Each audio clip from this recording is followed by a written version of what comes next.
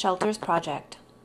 Dear students, we're going to be starting the writing part of our Shelters Project. You should have chosen a project by now, and we are going to begin writing about it. We're going to begin with what's called an introduction. An introduction tells the reader what they're going to be learning about. When writing an introduction, begin with the following. Number 1, asking your readers a question. Number 2, stating a fun or intriguing fact about your shelter. Make the question or the fact about your shelter so your reader knows exactly what they're going to be reading about. Check out my example. Then try this on your own.